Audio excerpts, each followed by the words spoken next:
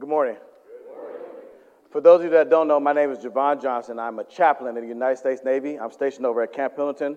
I work with the 1st Marine Battalion, 11th Marine Division, with the artillery people over there, and so I have a fun job, and I love what I do. All right, so today we're talking about dangerous prayers. And so our verse today is James chapter 5, verse 16. It says, 15 to 16, it says, "And the prayer offered in faith will make a sick person well. The Lord will raise them up. If they have sinned, they will be forgiven. Therefore, confess your sins to each other and pray for each other so that you may be healed. The prayer of a righteous person is both powerful and effective." And oftentimes, I think when we read this verse, I don't really truly believe that we believe this verse is true. Because I think if we actually believe that this verse was true, that our Christianity would look a lot different. And our blueprint in the world, our thumbprint in our community would look a lot different if we really believe that the prayer of a righteous person is both powerful and effective. And I think sometimes when we go to God in prayer, we have this limitation on God's power. And we pray to God kind of down here. And we say, God, I want this to happen, I want it to happen this way. And God said, I can make it happen this way. But if that's what you want, I give it to you.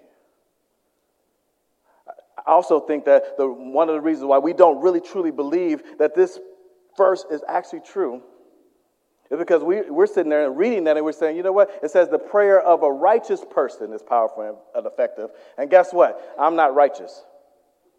You're right. None of us sitting in this room is righteous.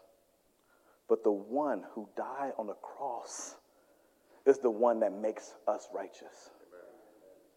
And so if you have been baptized in the name of the Father and the Son and the Holy Spirit, when it says a prayer of a righteous person is both powerful and effective, you are a righteous person through the blood of Jesus Christ. What does it say? It says this, "For it's by grace you have been saved. Through faith, it is not from yourselves. It is the gift of God, not by works, so that no one can boast." So we might be sitting to ourselves, man, like I can't get to this position where I can pray dangerous prayers, where I can do anything because I feel like I'm unrighteous. I'm unworthy to be in God's presence. But guess what? We all are unworthy to be in God's presence. But God looks down upon every last one of us and says, I want you in my presence. And so I'm going to send my son so that you can have access to be in my presence. So that you can be righteous now. And so when we go to God with our request, when we go to God with our prayer, we have to have the confidence that we are righteous enough to do that. It says, "Do not be anxious about anything, but in every situation, in prayer and position, with thanksgiving, present your request to God. And the peace of God, which transcends all understanding, will guard your hearts and your mind in Christ Jesus. Do not be anxious about anything." Do not be anxious about anything. Do not be anxious about. How many people struggle with that? and it's because we kind of want to control the situation. We want things to go smoothly. We don't want bad things to happen to us. But it says, in every situation, by prayer and petition, with thanksgiving, present your requests to God. Now, there was a time in my life where I kind of do it a little bit more now, but there was a time in my life where I didn't do this at all. And it wasn't until I was, as you guys know, I was prior enlisted. It wasn't until I decided to make the transition from being prior enlisted to being a chaplain. And at the time, I was working, I was enlisted, I was doing my thing. I found out that I could be a Navy chaplain, and I'm doing all the stuff that's necessary. So I was working full-time with a church. I was going full-time to school, and I was full-time in the Navy, doing all kind of crazy stuff, doing this, right? And I was doing that on a shore duty, right? And in order for you to go to your next duty station, it has to be a ship. And so I told the detailer, I was like, hey, detailer, look, I'm trying to be a chaplain. I'm doing my thing over here. This is what I need to do. Can you find me a ship in San Diego where I don't leave for like a year from now? The next day he wrote me, he's like, yeah, I found you a ship in San Diego. You're going to leave in December. Well, it's October. I was like, really? Really? Like, I'm gonna basically transfer to this ship and I'm gonna leave. I'm just like, man. So I'm stuck between a rock and a hard place because the church that I'm working part-time, but I'm kind of doing full-time work, and they had like a financial situation that was pretty bad. And I was like, man, what do I do? I feel that God is calling me to be a chaplain, But I also know if I stay in the Navy, I got that medical insurance, I got the housing paid for, I got all my bills paid. I'm like, I'm good. And so I went to God. I said, God, I was very specific. I was like, God, I need this much in salary. I need them to pay for my insurance. And I had a list. I was like, God, if the church is able to do that, because I was kind of thinking they wouldn't be able to do it. If the church is able to do that, then I will go work for North County and I give up the Navy. I went to the elders. I said, hey, this is my request. This is what I need in order to live in Southern California. They was like, okay. Wait, what? Okay. And in fact, God was like, he was like, check this out. Since you prayed that prayer that you prayed, I'm going to do you one better. Not only am I going to give you everything that you asked for, I'm going to give you a house, a 2-bedroom house in San Marcos where you only pay $1,000 a month. I paid $1,000 a month in San Marcos in Southern California for almost 3 years because I prayed a prayer that wasn't simply just about me. You see, prayer is not about us. It is about God. I hope you understand. If you don't get anything out of this lesson today, if you don't remember anything that I tell you, if you just walk out of here and you forget everything, I don't want you to forget this. Prayer is not about us. It is about God. Because, see, here's the thing. I understand how we can get confused by this because we might be struggling in our marriage, right? We might be struggling in our marriage, and we need God to help us in our marriage. And so we send our request to God and say, God, please help us with our marriage, so it does directly affect us. Or we might be struggling financially. We send our request to God and say, God, please help my financial situation, so it does make my situation better. Or we might be saying, hey, God, I have this bad relationship with my brother, or this bad relationship with my father, or this bad relationship with somebody. God, please help mend that relationship. And I get it. I understand how we can view it as it is about us, but it is not about us. It is always about God, and how when we go to God with our prayers and our requests, and we go to him and say, God, please help me with this situation. When people look at you and say, how did you come through? You say, it's only by the grace of God that I am here. And I give all of the glory to God. You see, Daniel is sitting in his room, minding his own business, doing his thing. Got some people, they hating on him. Hey, he praying, he's friends with the king. So they tricked the king into issuing the decree. They say, hey, if you pray at this particular time, you're going to be thrown into a lion's den. Daniel was like, okay, cool. I'm going to keep praying. I'm going to keep doing what I know is right. Of course, they find him praying in a time he's not supposed to be praying. They tell the king's like, hey, he throws him in the lion den. He's like, all right, cool. Hey, may the God that you serve save you, because I don't think it's going to happen. Comes back the next day, David, are you still in there? He said, oh, king, live forever. The God that I serve shut the mouths of the lions. But this wasn't just about Daniel's faith. It was about the faith of everybody else that happened after that. Because after that, the king looked at it and said, your God is so powerful. You know what? That decree I just made, that decree's done. Tear that up. Issue a new decree. If you don't serve the God of Daniel, you're going to be thrown into a lion's den. You see, Daniel understood the value of praying dangerous prayers. He understood that if he puts himself in a position where it might be uncomfortable,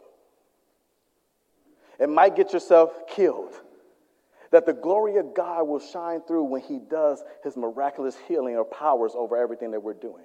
You see, our prayers is not about us. It is, always will be about God.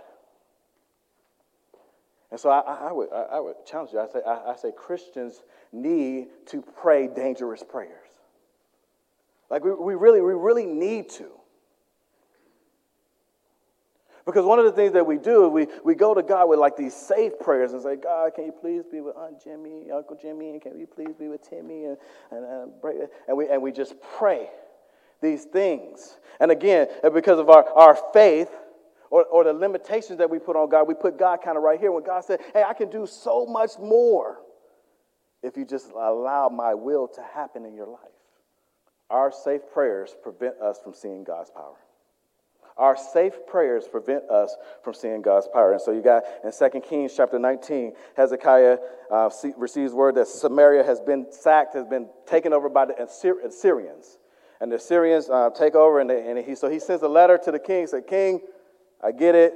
hey, I will send you this kind of gold. I will send you all this stuff. Just show mercy on us, whatever. The king sends the letter back. He sends a letter and some messengers back. He said, nah, we're the Assyrians. You saw what we did to this country. You saw what we did to that country. You saw what we did to this country. Hey, your God cannot save you. All those other countries, they had gods too. In fact, the messenger starts saying this to all of Israel, saying, hey, don't let Hezekiah fool you. Your God will not save you at all. Because we destroyed this city. We destroyed that city. We destroyed that city. And those cities had gods too. And guess what? The same thing is about to happen to you. And here's Hezekiah. He said this prayer. It is true, Lord, that the Assyrian king have laid waste to these nations and their lands. They have thrown their gods into the fire and destroyed them. For they were not gods at all, but only wood and stone, fashioned by human hands. Now, Lord, our God, deliver us from the hand of his hand, so that all the kingdoms of the earth may know that you alone are God. He didn't say, God, he didn't say, well, we would probably say, God, please save us. We don't want to die. He says, no, I know you will. I know, because those gods that they served were puny little fake gods. I serve the real living God. Now I'm going to say to you, God, please now deliver us from this hand so that they can know who is the true and powerful God. Now check this out. It says, the night the angel of the Lord went out and put to death 185,000 Assyrians in the camp. And when the people got up the next morning, they were all dead bodies. Now, he could have easily surrendered. And I think in our life that sometimes we end up surrendering to the enemy instead of going to God with some dangerous prayers. Oh, I got to hold on to this job because I need it. I got to hold on to this relationship because I can't find another relationship. I got to do this. I got to do that. Instead of going to God with a dangerous prayer and say, God, I need you. I know that you are a powerful God who can do powerful things in my life. And I know it's going to be uncomfortable when I go through it. But I'm praying that you lead me out of this situation. Our safe prayers prevent us from seeing God's powers. Another thing our safe prayers do is prevents us from moving forward. Now, in Acts, you have Peter. He gets arrested. Now, Herod he's going around capturing all these Christians, right? He's throwing them in jail, killing them, put them in their place because they're out there preaching the gospel. And then they capture Peter. Peter gets captured. And then the church hears that Peter get captured, and instead of just praying a simple prayer like, God, please watch over Peter as he's in prison, they say, God, break him out of jail. The night before Herod was to bring him to trial, Peter was sleeping between two soldiers and bound with two chains. The sentry stood guard at the entrance. Suddenly the angel of the Lord appeared, and a light shone in the cell. He struck Peter on the side and woke him up. Get up, he said, and the chains fell off of Peter's wrist. They prayed a dangerous prayer. Because if Peter gets caught, he might get killed. Our prayers prevent us from moving forward. So a lot of us are sitting there, sitting in sin. Sitting in the current situation. And instead of praying to God, instead of saying, God, help me out of this situation, do something miraculous, we just kind of sit there. And we just kind of have the chains on. And we're just bounded by this sin. And we can never move forward. We can never get better. And then we wonder to ourselves, why is our lives not different? I come to church every Sunday. I read my Bible. I know God's word. Why is my life not different? Because we're just bound by the chains. And we're just sitting there in prison waiting on some miracle to happen instead of praying that God will have sovereignty over your life and change your current situation. Our safe prayers also allow evil to linger around us. And so you got Jesus. He's walking around with his disciples. He meets this man. His son has a demon possessed in him. He said, Son of God, please have mercy on my child. Can you cast out this demon? He said, of course I can cast out the demon. He cast out the demon and he go on their way. Now this particular demon, the disciples were trying to cast out earlier. And they say to Jesus, hey, Jesus, why couldn't we cast out that demon? And this is his response. This kind only comes out with prayer. Some of us are living in sin right now that can only come out with prayer. And you've been trying your best to do it all on your own, and God's saying, hey, you need to pray for that. But see, this is why we don't want to pray for that. Because in order for us to pray for that, in order for us to pray for the sin to get out of our life, we have to give up something that we like. We have to give up some comfortableness. We have to put ourselves in a position that we're not in control, that God is actually in control of what's happening in your life. And we know that it's going to be painful. We know that it's going to hurt. I think the fact that we read the Bible and we see that God, when people pray to God, things happen, that scares us. Because we know that sometimes God doesn't answer the prayers the way that we want him to answer them. And so we kind of stay in this safe prayer zone. And we kind of hover right here because it just feels good. It feels better. Instead of saying, you know what, like Jesus did, hey, I really don't want to die on the cross. I changed my mind, but not my will be done, but your will be done. Right? Can we start saying that? When we're going through something, saying, like, I really don't want to go through the pain of trying to change and be different and trying to be more like you, but you know what? Not my will be done, but your will be done. And understanding that it's going to hurt. Understanding that it's going to be hard. Understanding that, guess what? Sometimes these things can only come out by prayer. I spent a lot of my time being very angry, a very angry person. In the first 5 years of my marriage, I had a lot of anger toward just everybody, not just my wife. But I would punch holes in the wall, slam doors, do all kind of crazy things. And I went through 2 years of counseling. But it wasn't until I started praying for God to get that anger out of that anger spirit off of me that it actually left. Some of us have some kind of sin sitting on us and just lingering around. And we know that sin needs to go away. And we're like, oh, I keep doing bad things. I keep watching this stuff. I keep doing this. I keep doing that. And you keep praying, sort of, kind of. But I think we kind of pray in this safe zone where it's kind of like, I still want to be comfortable. I still want to kind of be in control. I still want to do it on my own. Versus praying dangerously and saying, God, I need you to come in right now and change everything about my situation and take control of it. But that's hard for us because we make a lot of money and we have degrees and we're smart and we can figure it out. And the prayer offering faith will make a sick person well. The Lord will raise them up. If they have sinned, they will be forgiven. Therefore, confess your sins to one another and pray for one another that you may be healed. The prayer of a righteous person is both powerful and effective. And so I want to leave you with this. It's dangerous prayers produce dangerous Christians. I'm going to say that again. Dangerous prayers produce dangerous Christians. And so there's a reason why Peter was thrown in jail. Because he was dangerous. There's a reason why Paul was thrown in jail and flogged, because he was dangerous.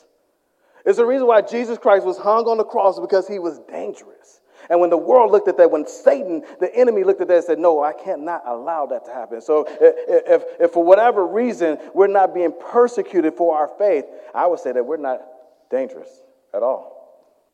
If for whatever reason we're just simply comfortable and we're good enough with just going to church, reading a little scripture, going to church, spreading a little bit of gospel, then I would say that we're truly not dangerous at all. Because dangerous prayers produce dangerous Christians. And so I want to challenge everybody today. So we have an opportunity for us to pray. Right here is a cross.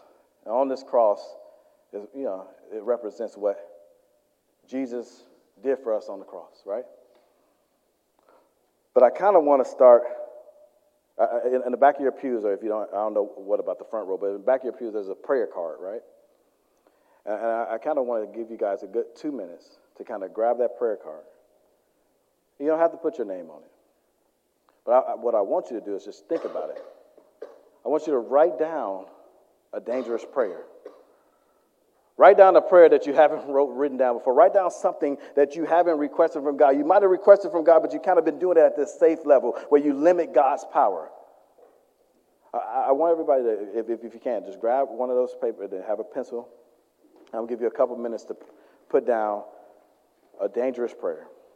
And as we close out this lesson, you guys have opportunity throughout the time that we do the invocation. And have people come up. You can put it on the cross if you want to. I'll give you a few minutes to do that. Card, I put that the church is leaning into its calling and not simply showing up for worship. I'm going to say that again. That this church is leaning into its calling and not simply showing up for worship. What does that mean? That doesn't mean that you just say, hey, elders, take care of it. Hey, ministers, take care of it. No, no, no, no, no, no. When I say the church is leaning into its calling, I'm talking about every individual finding out what spiritual gift they have and adding value not only to your neighborhood, but to your community, but also to this community. Because I know some of the things that we wish that more people would come and do something about it. Start leaning into your calling. Instead of praying for more people to come, how about you pray for God to use you to bring people to the church? And we just outgrow this church because we're doing so much amazing things that we can't help it but people coming over here. That's what happened with Jesus. Jesus walking around doing what God has called him to do, leaning into his calling, and people just kept following him. He had to go high. He was like, I got to go high if people keep following me. We want to get to the point where we just like, man, just too many people in here. We got to get a bigger building.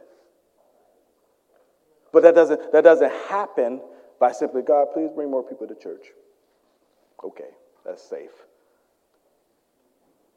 God, use me to love people that I deem unlovable.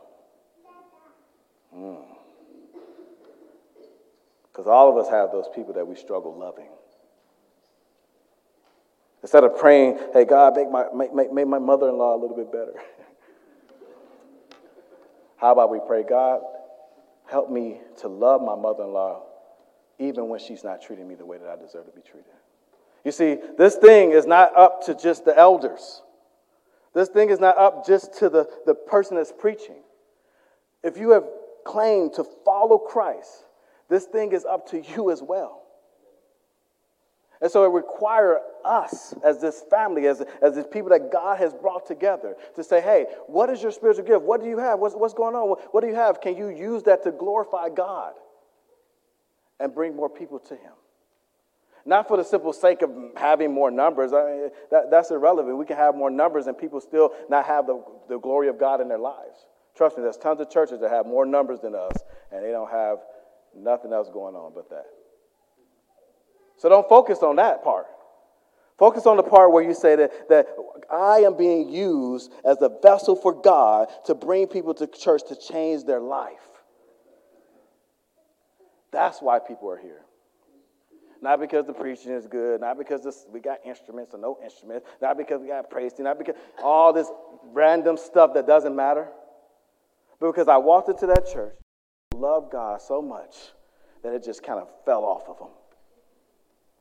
And I just had to go back. And so I'm going to invite Ed to come up to sing. If any of you are thinking to yourself, man, I'm not really praying dangerous prayers. In fact, I'm just praying these kind of safe prayers.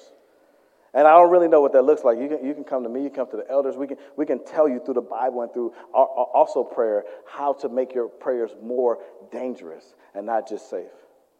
But also, I want to have you guys have opportunity as we're singing this song, opportunity to put the paper up, the prayer request on there. There's tacks up here for you, and we're just going to try to fill this as much as we can. So if you don't mind, you can come forward now as we stand and as we sing.